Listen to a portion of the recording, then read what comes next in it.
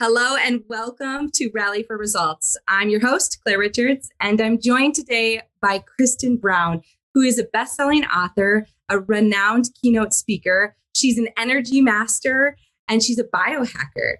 I'm so excited to have Kristen Brown on today. I've had the pleasure of hearing her speak before. She is so dynamic, and I know she's going to have a lot to share that's really relevant to right now, what companies are going through because of COVID, because of all of the mess that we're in. I know Kristen has been a valuable resource to many companies in how they've reacted and evolved in these crazy times. So, Kristen, thank you so much for being here. Hello, Claire. I'm so excited to be here. We're finally doing this during these crazy times. I know. I'm finally getting the whole Zoom recording thing down. It's been a process, but here we are. Yeah. So I thought we could just start maybe by having you tell us a little bit about you. Awesome. Well, I was in corporate for 15 years, so I'm very familiar with the corporate clients I work with, the one-on-one people I work with that are in really high pressure jobs, and the lifestyle that creates a lot of stress sometimes.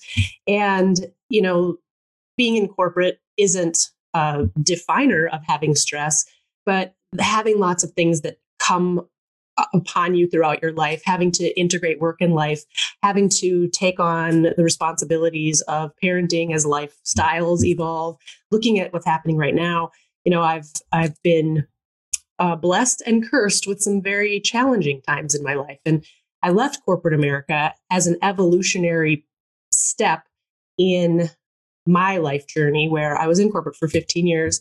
And then I was unexpectedly widowed when my 30-year-old, tall, skinny college athlete husband died of a heart attack. And it was 13 years ago, so I can talk about it now without being a big ball of tears. But at the time, we had a brand new 10-month-old baby. I was in a really high pressure leadership role at my company that was based in New York, and I was in Minneapolis.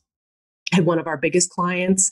And just 2 weeks after my husband died, I got a new boss who wanted me to travel more and take on more clients. And so it was like this perfect storm of professional and personal massive stress happening at once.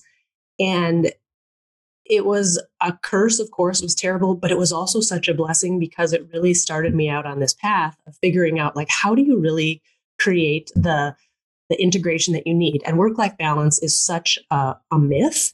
That term balance is such a myth that it really set me on a path of research. I'm a research nerd by nature and by education. I was in corporate espionage when I was in corporate, which was really market research, but corporate espionage, doesn't that sound cooler?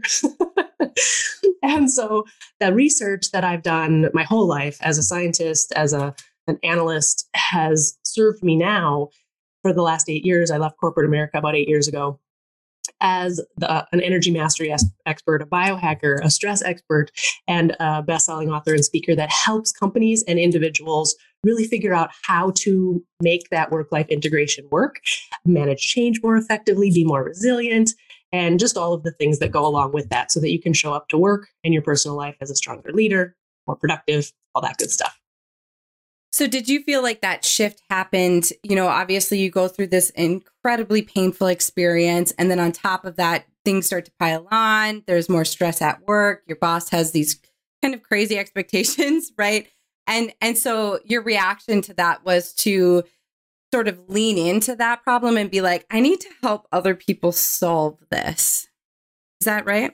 Initially, I suffered through those first couple of years after he died, not having any clue about anything I do right now. I mean, just about that time is right when the term work-life balance was starting to hit HR departments and was just starting to be in the media, and Oprah was just starting to talk about it. So it's what I call like the first wave of corporate wellness, is when the work-life balance term started to come out. And that was right about the time my husband died. So for a couple of years, I was still in corporate and I was trying to figure out, like, why don't I feel work-life balance? And I was frustrated and I was just trying to solve my own problems. And then through a series of really weird things. Like I went to surf camp, which I live in Minnesota. So when am I going to ever use those skills again? But this trip to surf camp was really one of those crazy, like divine, holy bleep situations where you're like, all this stuff cracked open for me on that trip. mainly when I was getting like pounded around in the ocean and like almost died. But it was through things like that that kept popping up, and I kept having these revelations. And then on the side, I started researching stress and this term balance, and was like, that's not the right word. And the world as a whole was starting to evolve from that term as well. Even though we use it because it's a default term, it's always been an evolution of what work and life look like playing together. And right now we're in a time where, whoa, like our work and life, like we're figuring that out like a crash course. So it certainly wasn't like, oh, suddenly I was like, I got to help other people. It was for the first 2 years, I suffered through it. Then I started getting cracked open kind of over the course of the next couple years. Then I started speaking on the side, just on weekends for free. I didn't know real people could get paid to be a speaker. And then I realized like, oh my gosh, normal people are doing this as a job and getting like thousands of dollars for sharing this expertise. And then I started getting serious, and I was still in corporate. I went back and forth between corporate and my own business 3 times before I finally left 8 years ago. And I say I'm still in corporate because I'm still serving corporate in just with my own business. So it was an evolution for sure, not I better help people with this based on my own situation that I was in. It's interesting you say, this idea of balance is sort of maybe fallen out of favor, or it was like highly used and now it's not as used. I think about my own experience and my coworkers, and it's similar. It's like, well, what is work-life balance? It all sort of blends together. And so, I think maybe in some industries that's more prevalent than others. If you're working a trade job and you go into an office and you work while you're there, and when you leave the office, you go home to your family, versus I think about what I do every day and what many do, which is like you're always thinking about what you do for a living. Yeah, for sure. And I think when you think about work-life balance, it gives you this image that there's a bucket of work and a bucket of life.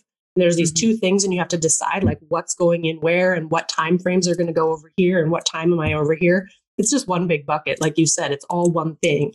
And so it actually causes more stress and more demand on our brain to think about prioritizing into work or life than it does if we say, okay, it's all one thing and I just have to decide what floats to the top at any given time. It's all in there, but what takes top priority right now while the other stuff just kind of hangs out down there. Well, and I have to imagine guilt probably plays a pretty big role there, right? Because whatever floats to the top, I have to imagine that a lot of us feel guilty about what didn't, right? Yeah. Parenting guilt, work guilt, saying yes to things because we feel like we have to, or we're trying to keep up with the Joneses, or, our boss asks us, so we have to. Guilt is a huge, huge player in that. And that's one of the things I work with people on so deeply, is figuring out if you say yes to this, you're saying no to these things. So is that okay with you? You say yes to this, and this thing over here that you really wanted to make happen has to go away. Like where do the emotions trickle into that? Because when you have negative emotions, your entire body system changes. You shoot out different hormones, different stress chemicals that in different ratios than when you're in a positive mindset. And that changes the way that you interact with people, changes the way that your boss sees you, it changes the way clients see you, and your family and friends, of course, too. So it's really thinking about, if you say yes to that, on paper, that yes looks good, but energetically and vibrationally, you are literally at a lower, more negative place, and you're going to have a lower and more negative impact on the people around you. So you might be actually doing yourself a disservice because it's not the right time. It doesn't mean you'll never say yes. It just means right now you shouldn't say yes. So I've been reading a lot of your materials, and also, like I mentioned before, I actually had the pleasure of hearing you speak, and you talk a lot about resiliency and levity.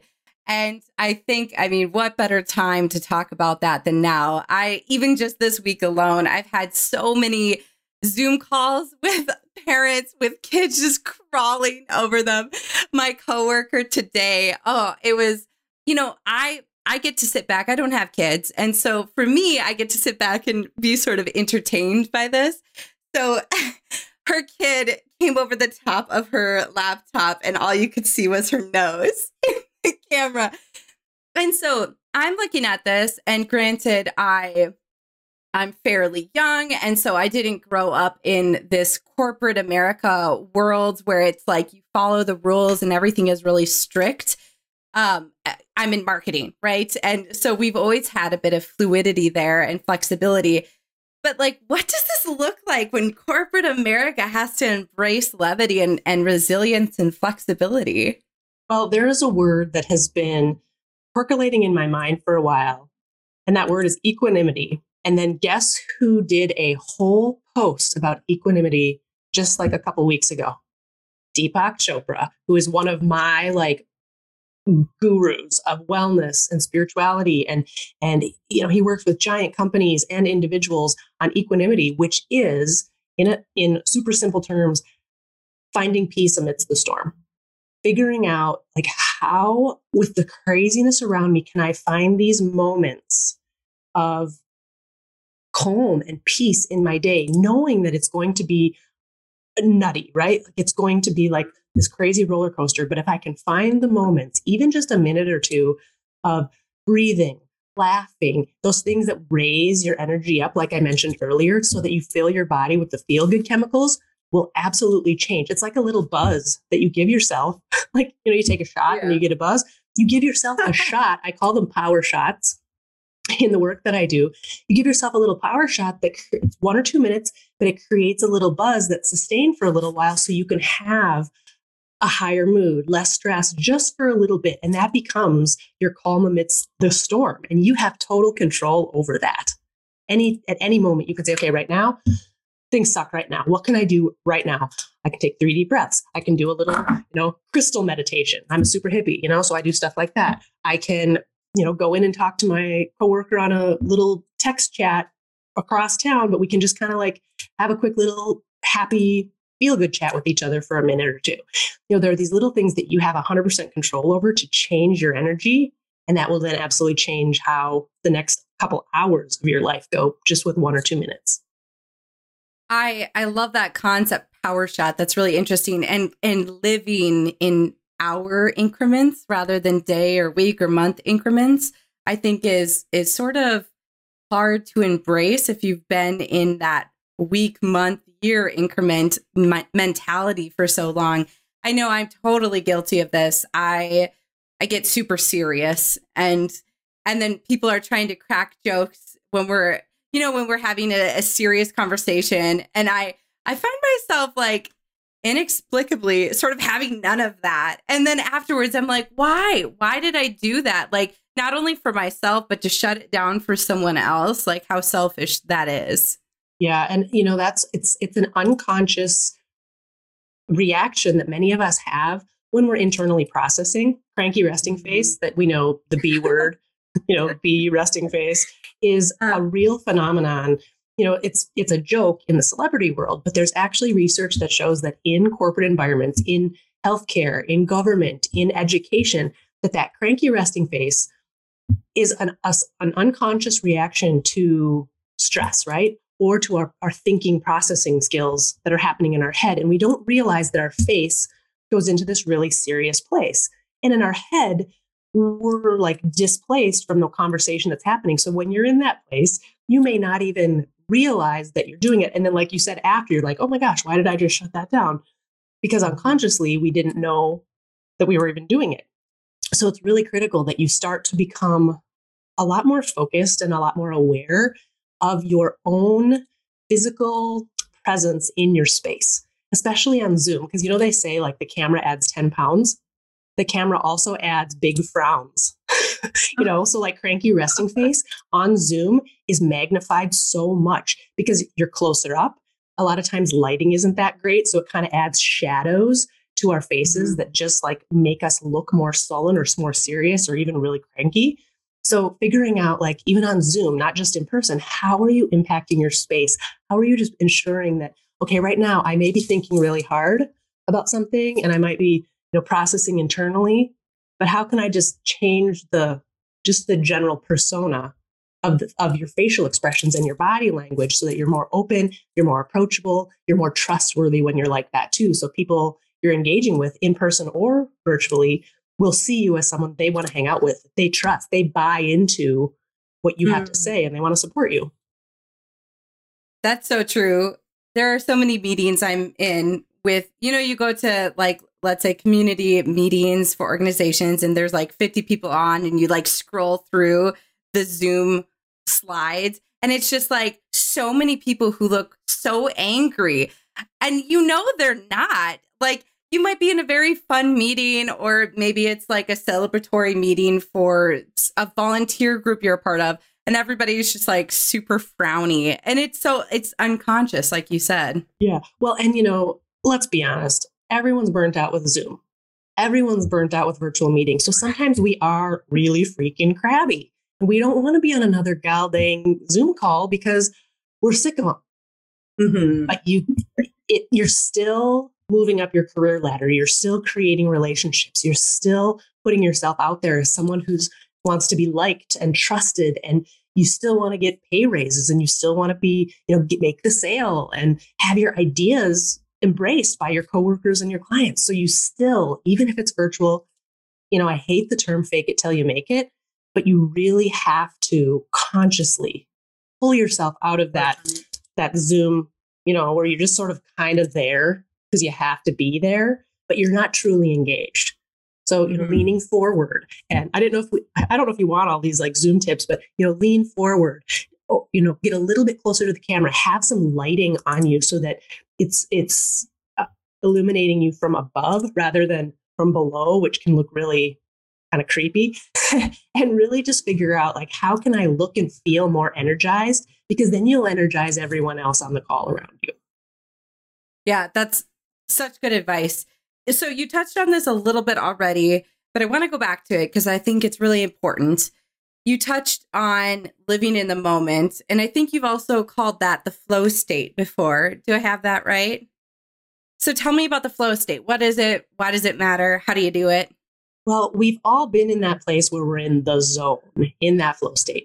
Like for me, if I'm gardening, I can all of a sudden like be planting flowers and like look at my watch and be like, oh my gosh, I've been doing this for like 4 hours and I was just in it. Like I didn't check my phone. I wasn't wondering what I was doing next. I wasn't thinking about the next meeting. I wasn't thinking about what's, after work.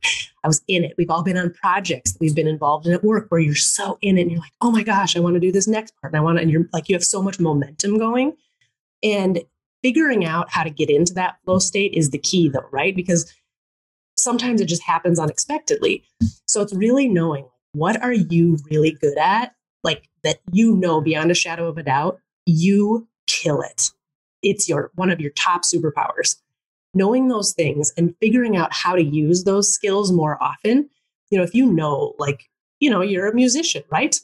So how can you, do music more often? Maybe someone's a speaker. I'm a speaker. How can you speak more often? Maybe you're a writer. How can you put writing and written communication more often? Maybe you're an amazing visual mind mapper. If you're in a marketing meeting, how can you do more visual mind mapping? How do you figure out what you are good at and make that your showcase? Make that your persona. Use it more often, and that will put you into the flow state. And it's boosting serotonin, it's boosting endorphins, it's boosting all these chemicals in your body that are always in there, but you're changing the ratio of them so that you raise that vibration. You're raising that energy so that then you have that impact on everyone around you because they can feel when that all changes. So when we last spoke, you said something that I picked up on. I thought it was fascinating. You had said, learn to manage your own roller coaster without judging how others are managing their roller coasters. And I have to imagine that connects to being in your flow state, living in the moment, reacting, having resiliency. Tell me about that. Yeah, well, remember we talked about, and I always just like butcher this quote, but we're not, there's the quote, oh, we're all in the same boat.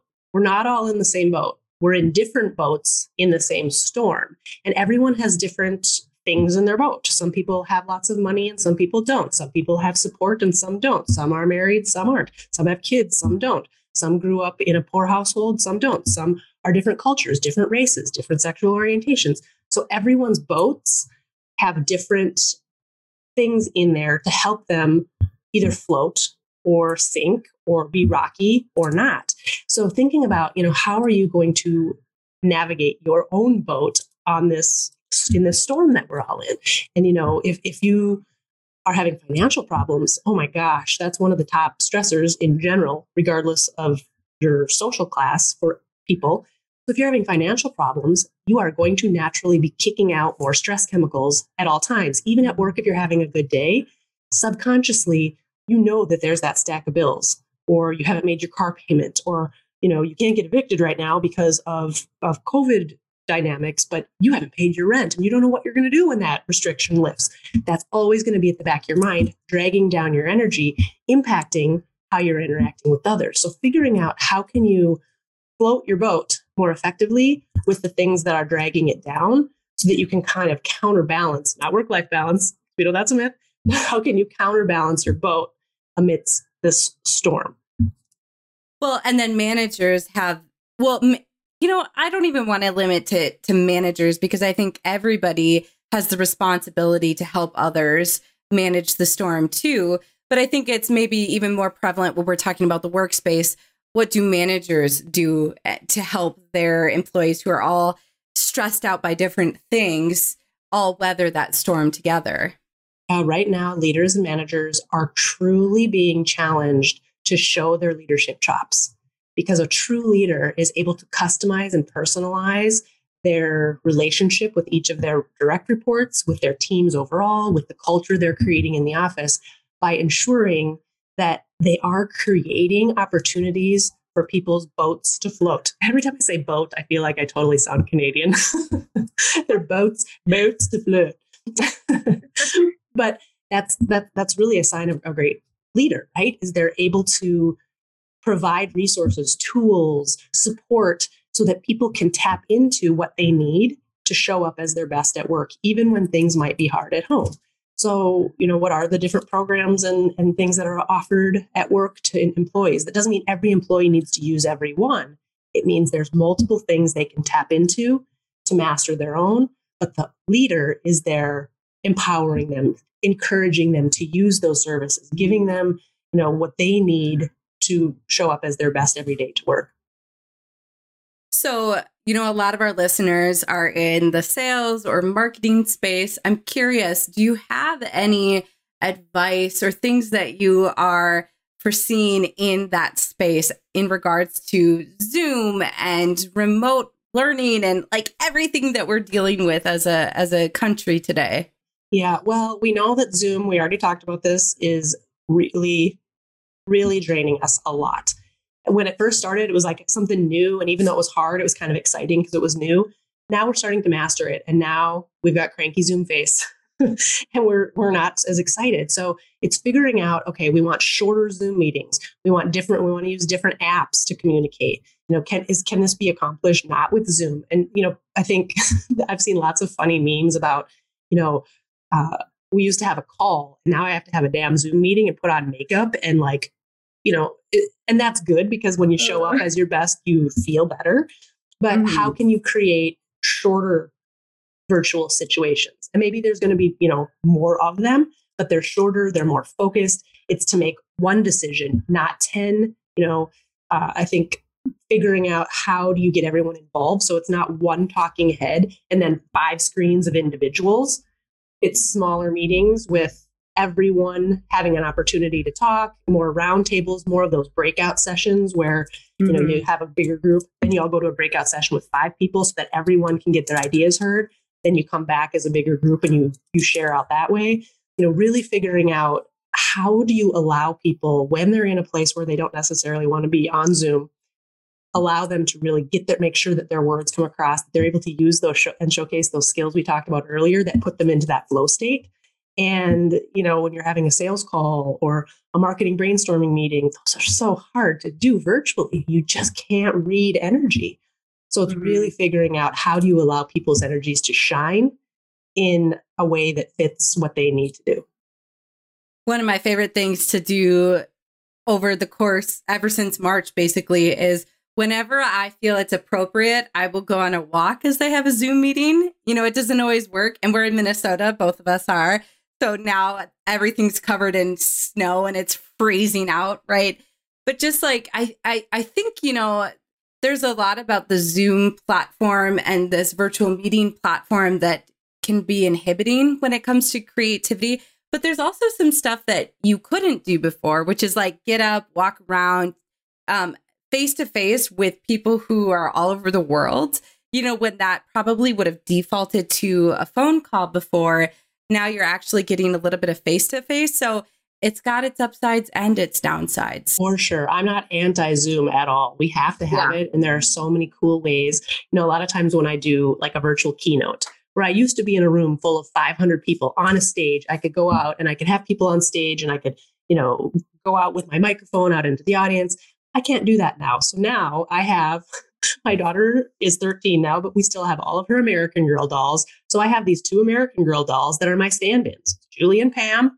I don't have a boy one. So sometimes I just pretend Pam is Jerry and they, have interactions and, is it cheesy? Super cheesy, but it gives another layer of interactivity. It helps you to showcase what you're trying to do rather than just being a floating head. And I think that's the challenge for everyone is figuring out, like, are you going on a walk? Is everyone on the team going for a walk right now while you do the Zoom? Because fresh air and sunlight are proven to boost creativity. It's proven through research and science. So how can you find ways to change the dynamic of these virtual interactions? Exactly like you said. So I love that direction. So your analogy about, we're not all in the same boat, but we're weathering the same storm. You talked a lot about what that looks like for the employee-employer relationship and us personally. But also, I think about how prevalent that is with the sales and client relationship or the marketing and sales relationship. That is such a good analogy for what everybody's going through, which is like we're all in our own heads and we have to get out of our own heads in order to empathize with others. So how have you seen, because I know you talk to a lot of leadership, a lot of people in leadership across many, many different large companies. How have you seen them react with the client relationships and how to navigate some of these challenges? Well, right now, most human brains are really overloaded because of the stress response. Even if you're really good at navigating stress and managing it and you feel pretty good, we still have so much coming at us every single day, new things that are really filling up our brains and creating like mini fight or flight responses in us. And the fight or flight response is good. Stress is a good thing. We need it because it triggers us to say, oh, something's here to potentially harm us. And so we need to fix it. We need to change it. We need to do something different so that we're safe from this stressor.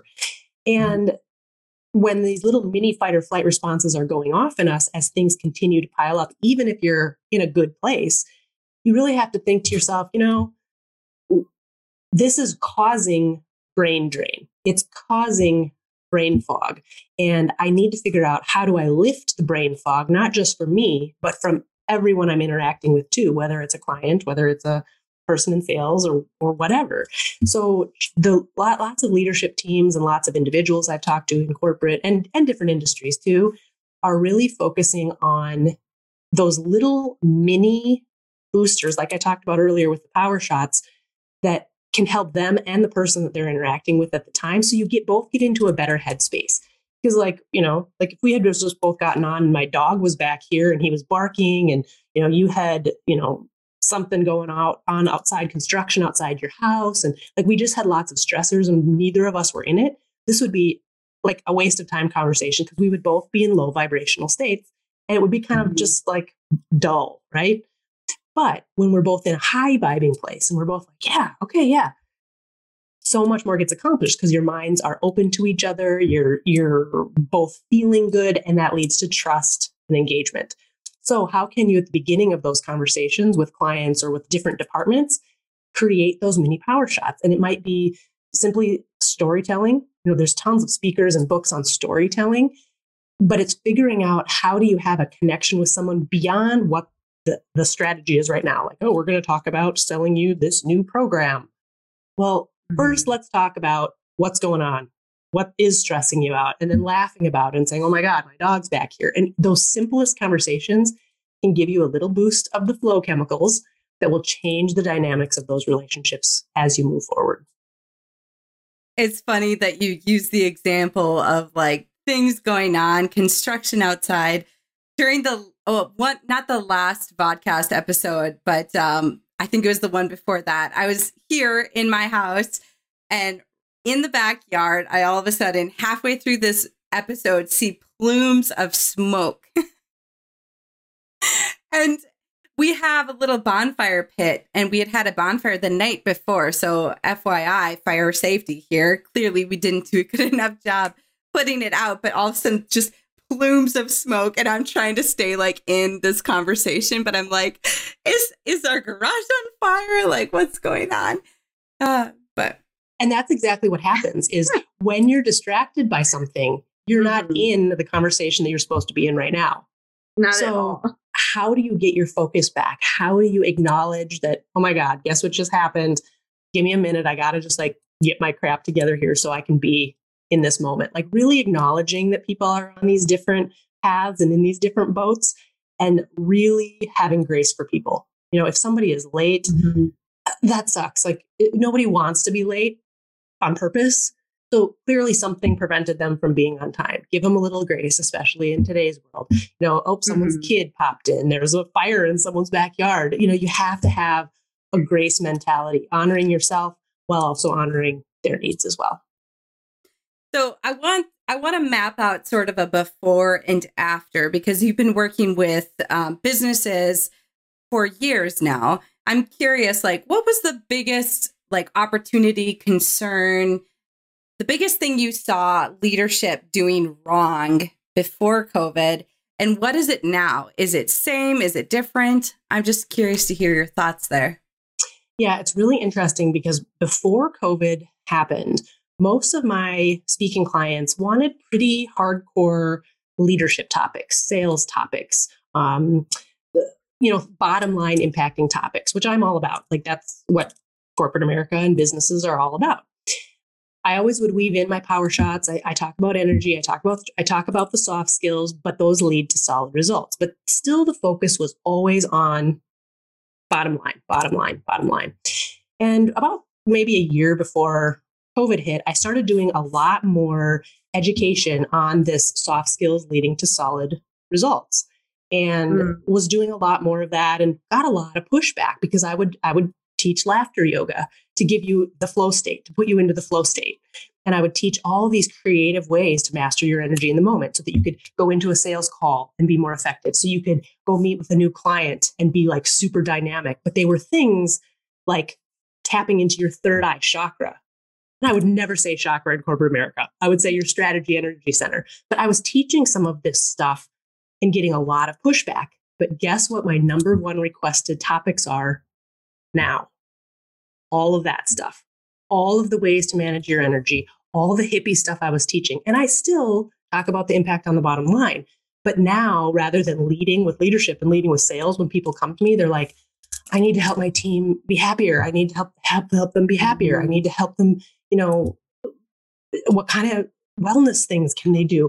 So it's really interesting how there's been such a shift to what we've always known as important, the human, the individual's health, their wellness, their holistic being is the most important to impact that bottom line. And so now that's what's being demanded by leadership more often.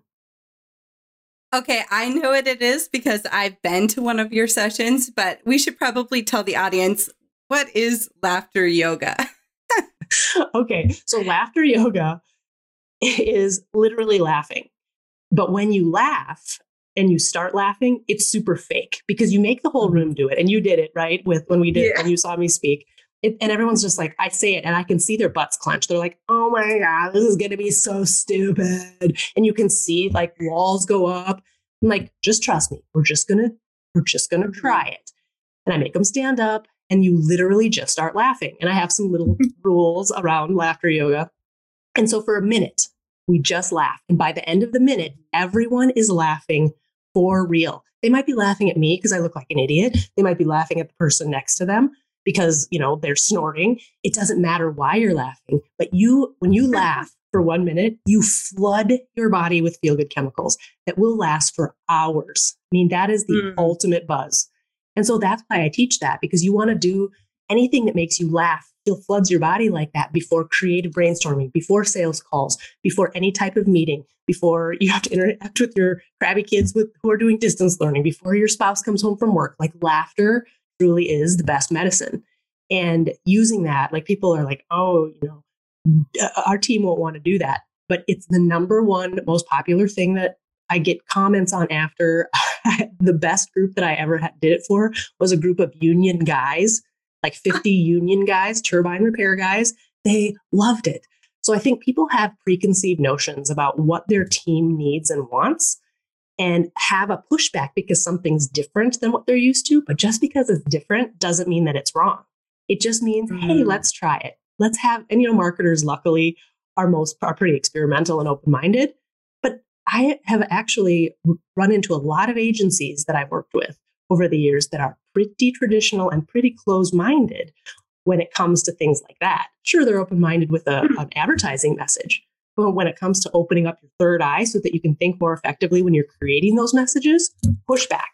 But now it's just opening up so many different doors as people are seeing the impact of our work and life right now, and the things that are actually helping to calm the storm in our boats.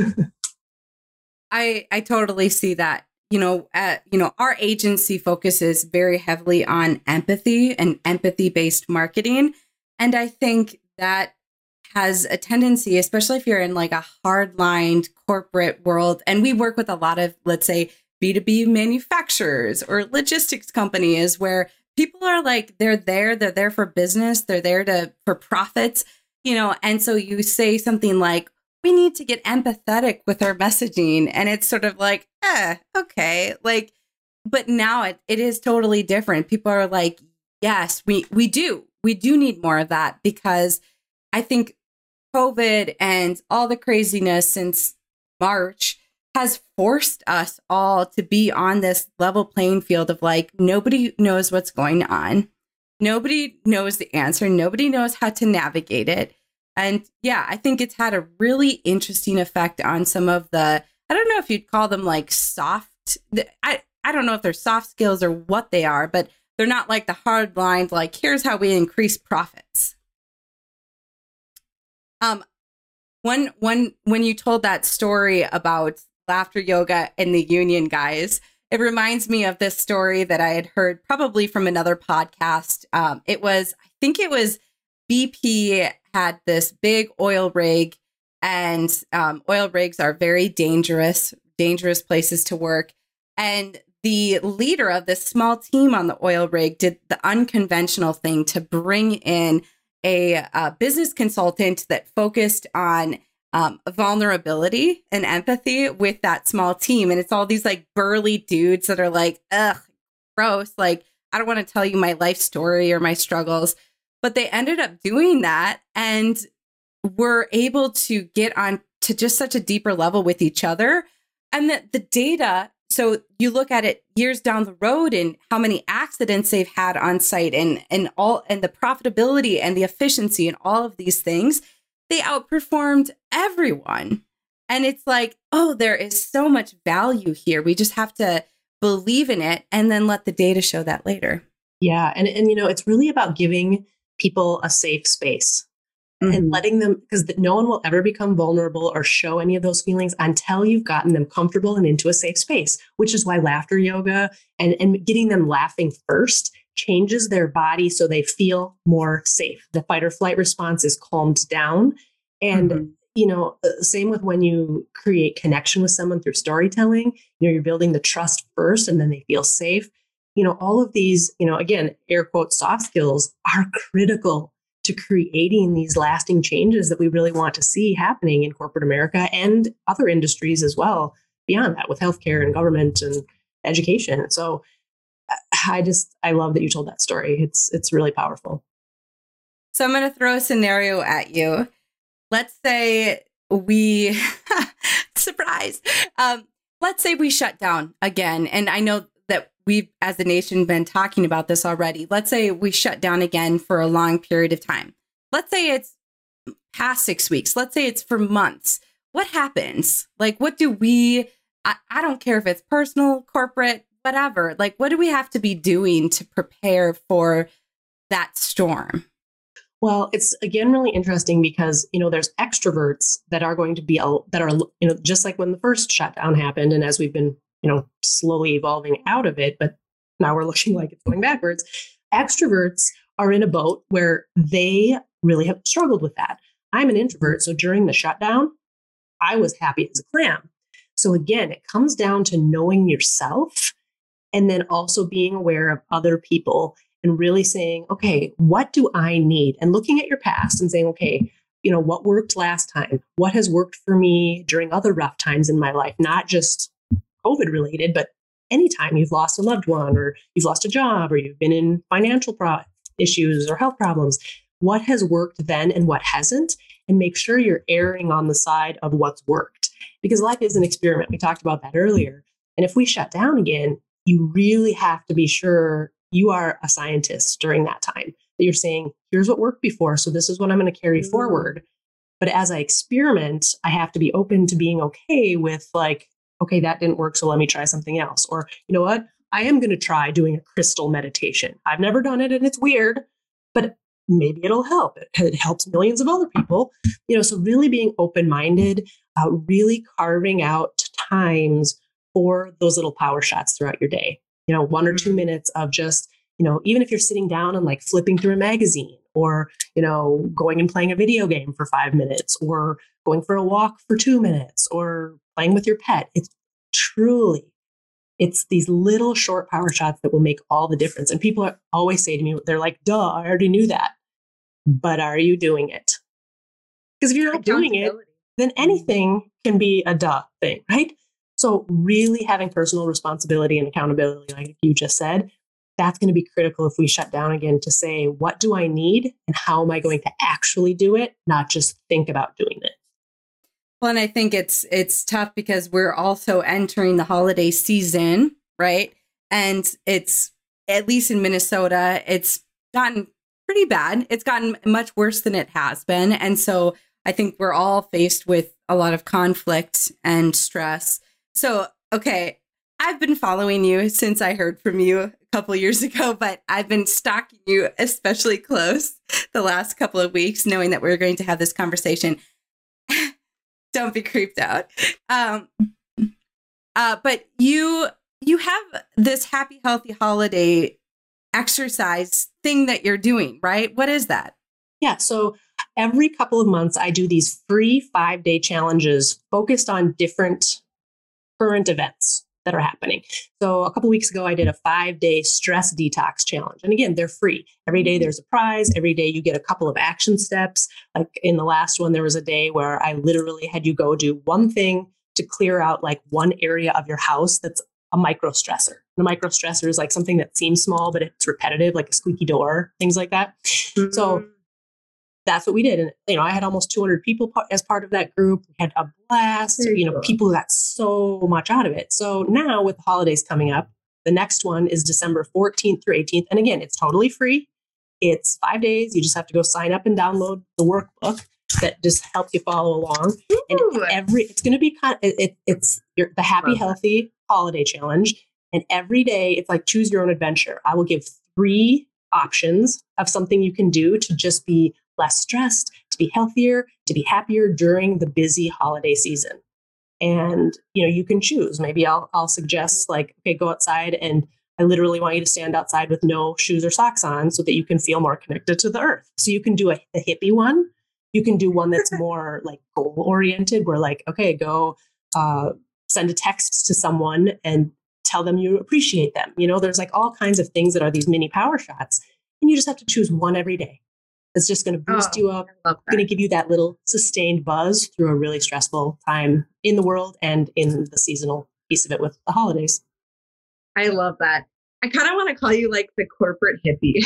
And it's funny because I often say hippie honchos, like, okay, like you're a corporate honcho, like, but you're also a hippie. And that's really just because I do it. some of this hippie stuff doesn't mean I'm not like a super researcher and a super nerd. And I don't do anything unless I've done the scientific research behind it to be sure it's real. Like, crystals, okay, they're pretty, but there's a whole branch of science called geology. So that's why these have different actual metaphysical and scientific powers that they can have in your work in your life. So, yeah, I'm a hippie, but I make it scientifically focused so that you know why it works, and it's a little bit more palatable for those who are skeptical. I love that. Okay, we have had such a good conversation.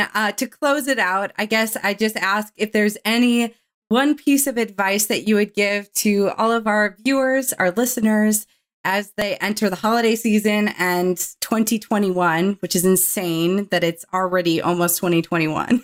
Yeah, I just always like to reassure people that you are already awesome and amazing. You don't have to change a bunch of things. Everything that you need to create the life and the career that you want is already inside of you. It's just a matter of figuring out, how do you tap into that? How do you use your skills and your assets to the best of your ability? How do you showcase what you're best at so you can be in the flow state more often? How do you identify what energizes you so you do those more often, and identify what triggers you so you do those less more often? I mean, you've got it. You guys, gals, whoever's watching, you've got everything you need. So just being more aware of it and figuring out, what's floating to the top of that bucket and what you're putting in your boat to help you weather the storm is really, really critical. Well, Kristen, thank you so much. Thanks for putting on makeup and joining another Zoom call. I appreciate on a Friday. What am I thinking? Thank you so much. I appreciate your insights, and I know our audience will as well. Thanks so much for having me. Can't wait to chat again.